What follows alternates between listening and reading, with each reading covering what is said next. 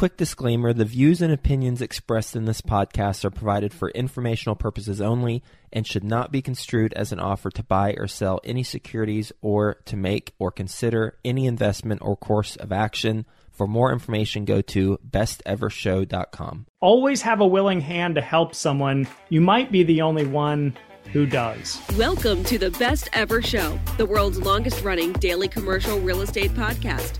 Our hosts interview commercial real estate experts every day to get you the best advice ever with none of the fluffy stuff. Welcome back, Best Ever listeners, to another episode of Passive Investor Tips. I'm your host, Travis Watts, and today's episode, what we're talking about is teaching kids about money and 5 tips to help them master the game.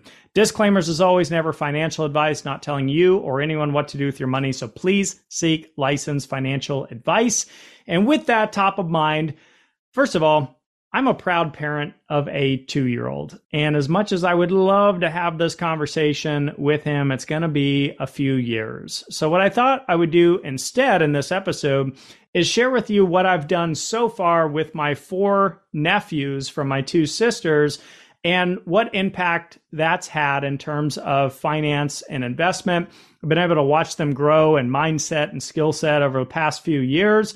And there's 5 things that really stand out that I think have had the largest impact. And that's what we're going to cover in today's episode. Whether you're a parent, a grandparent, an uncle, or an aunt, or you just have kids around that you want to teach about finances in one form or another, this episode is for you. Let's dive in. And the first thing that I started them out with is reading. And it's how I started my journey as well. Books started to open my mind to other possibilities outside of what I was being taught in school. And I also realized this, though. If I were to get them this master book that was 400 pages in length and super dense and overly complicated, number one, they're not going to read it. Number two, they're probably not going to understand it. So I started with a couple books that were very short. They were 100 pages or less. They had pictures and quotes that took up a lot of those pages anyhow. So quick and easy read. Could take as little as a few hours to read them or a few days. You know, kids are busy with school and with sports and with friends. So the last thing they want to do is have extra homework on top of their homework to have to do. So this was a short and simple way to start the journey. The first book that I chose was Rich Dad's Escape from the Rat Race, How to Become a Rich Kid by Following Rich Dad's Advice. This was written by author Robert Kiyosaki. It's only 64 pages. It's a little mini book designed for kids. Very easy to read, and it's labeled ages 6 and up. The next book I bought was How Rich People Think. It was the condensed version by Steve Siebold. It's 168 pages, but again, there's a lot of infographics in there and a lot of quotes. So it's a very small book too with large font. So realistically, you're probably reading about 50 to 60 pages. I read it in a matter of 2 days. And I actually got a lot of value as an adult reading this book. It really helps articulate how you can think differently, how you can think like an entrepreneur or like an investor, and how wealth is really created in the modern day era. I really believe that these books help build the foundation that we could then build upon as we had more and more discussions on investing. They started reading these books around the age of 15, just for some perspective. But again, that first book I mentioned, the Rich Dad book, says ages 6 and up, just for a little perspective. So once they read those 2 books, I started getting specific books tuned into each of my nephews based on what they said they wanted to learn next. And that way the interest was there, and I wasn't just recommending books that they felt like they had to read as some kind of obligation. There's literally hundreds of great books to choose from. If you want more book ideas, reach out to me on social media. Number 2 was having discussions just simply around personal finance. I'm a big believer in personal budgeting and building a strong foundation when it comes to personal finances. Again, that was part of my upbringing and my story. So let's say that my nephews had saved up $1,000 and they're wondering where to put it. Should they put it in the stock market or into real estate? Well, in often cases, the answer is neither, because why make an 8 to 10% return when you could make a much higher percentage return by focusing on your personal finances? Now, here's how we do that. Let's say one of my nephews wants to buy something with their $1,000. You fill in the blank, doesn't matter. It could be a new pair of shoes, new pair of headphones, a lacrosse stick.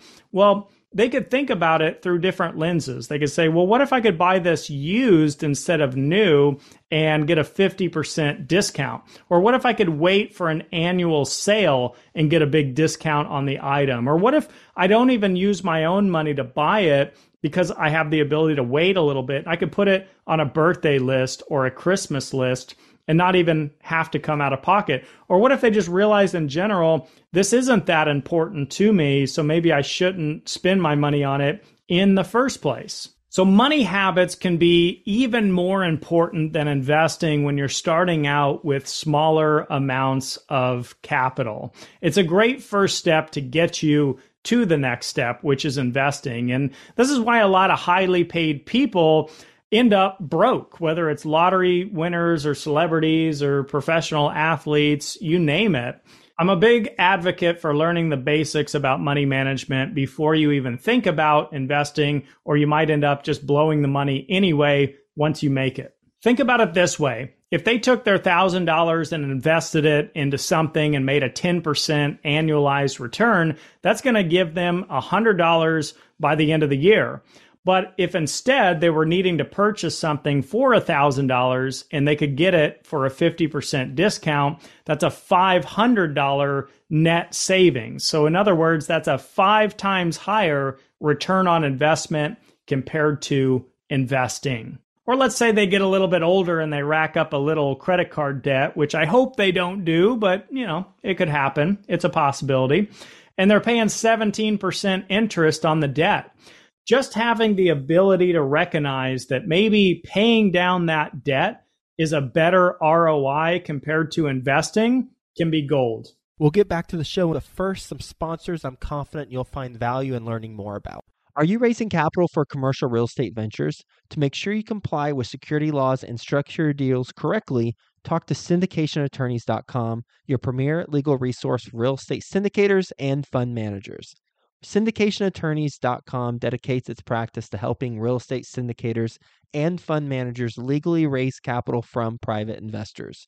Their experienced team has helped create over $2.75 billion in security offerings, making them industry leaders in the capital raising space.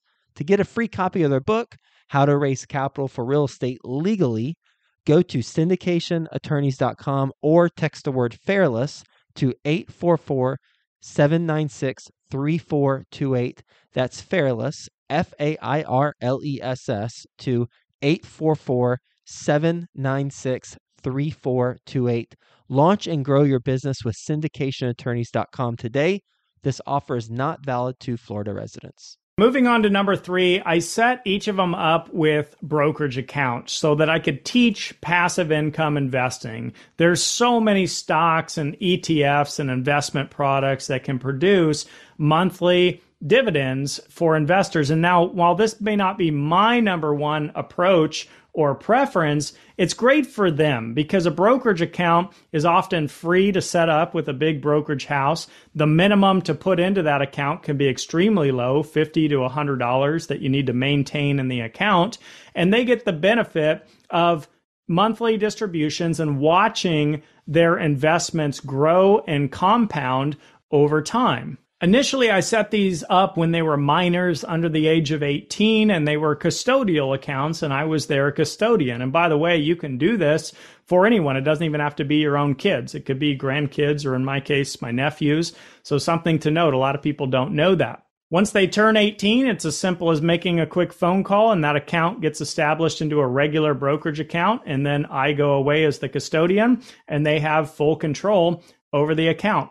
I also chose a brokerage account specifically rather than a college savings account or a Roth IRA or a traditional IRA or something like that because it's not dependent on having a job or a specific income, and there's no income thresholds and phase outs, and there's no clause about you have to be 59 and a half before you touch these funds. It has total flexibility and literally hundreds of thousands of options of things that they can invest in. And if they so choose, they can use this later in life for a down payment on a house or discretionary spending if that's what they want to do with it. And it's also an account they can have for the rest of their lives. They don't have to change it up at a certain age for any reason. Number 4 is gift giving. Now, this was a major pain point in my life. So when they were really young and growing up, I used to get them birthday gifts and Christmas gifts, and I would always try to do some research on what's trending and what's the coolest, latest trend or fad or toy. And it was a pain point because they didn't know who even got them the gift in the first place. Then they would go and break the gift or they would lose it. I mean, rarely did any of these gifts last more than 1 year, and they just didn't appreciate it. So I began turning their gifts into contributions for their brokerage account. Whether it was a graduation, a birthday, a Christmas, I would give them money for their brokerage account. And that became something very exclusive between me, their uncle, and my nephews. No one else was contributing towards it. No one else had any interest in teaching this. So it was something that hopefully they continue to value and cherish, and they realize the real impact over time. And that becomes one of the best gifts that they were ever given. And number 5 is mentorship. I'm a firm believer in mentors. I've used them for years, but the problem is they can be hard to find or they can be very expensive. So I thought, why not me be their mentor for free? So every year I make them all an educational video about finance and budgeting and investing. And I let it be known time and time again, I'm always here for you. You can always reach out if you have questions or you're looking to buy your first home or you want to learn about how credit works or you're scared to go into debt and what you can do about that. And I also share the tips, the tricks, the strategies, the real life case studies that can help boost their success. And this is probably the best value that I can really give them because, frankly, I'm not great at many things in life, but this is a true passion and interest of mine and something I've got quite a bit of experience in, and I can share that with them.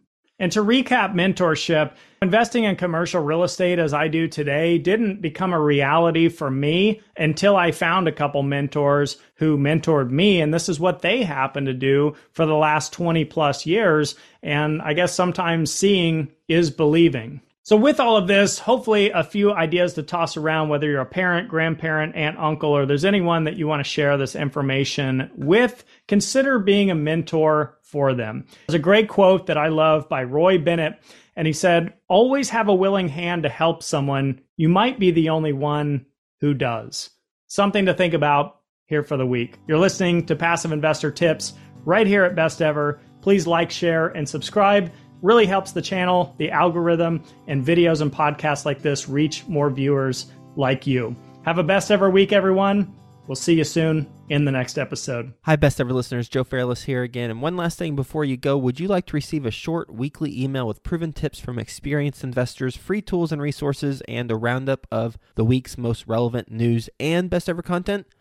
Well, if so, join the community of nearly 15,000 commercial real estate passive and active investors who receive the Best Ever newsletter. Just go to bestevercre.com/access and you'll get the very next one. I hope you enjoyed this episode. And as always, thank you for listening and have a best ever day.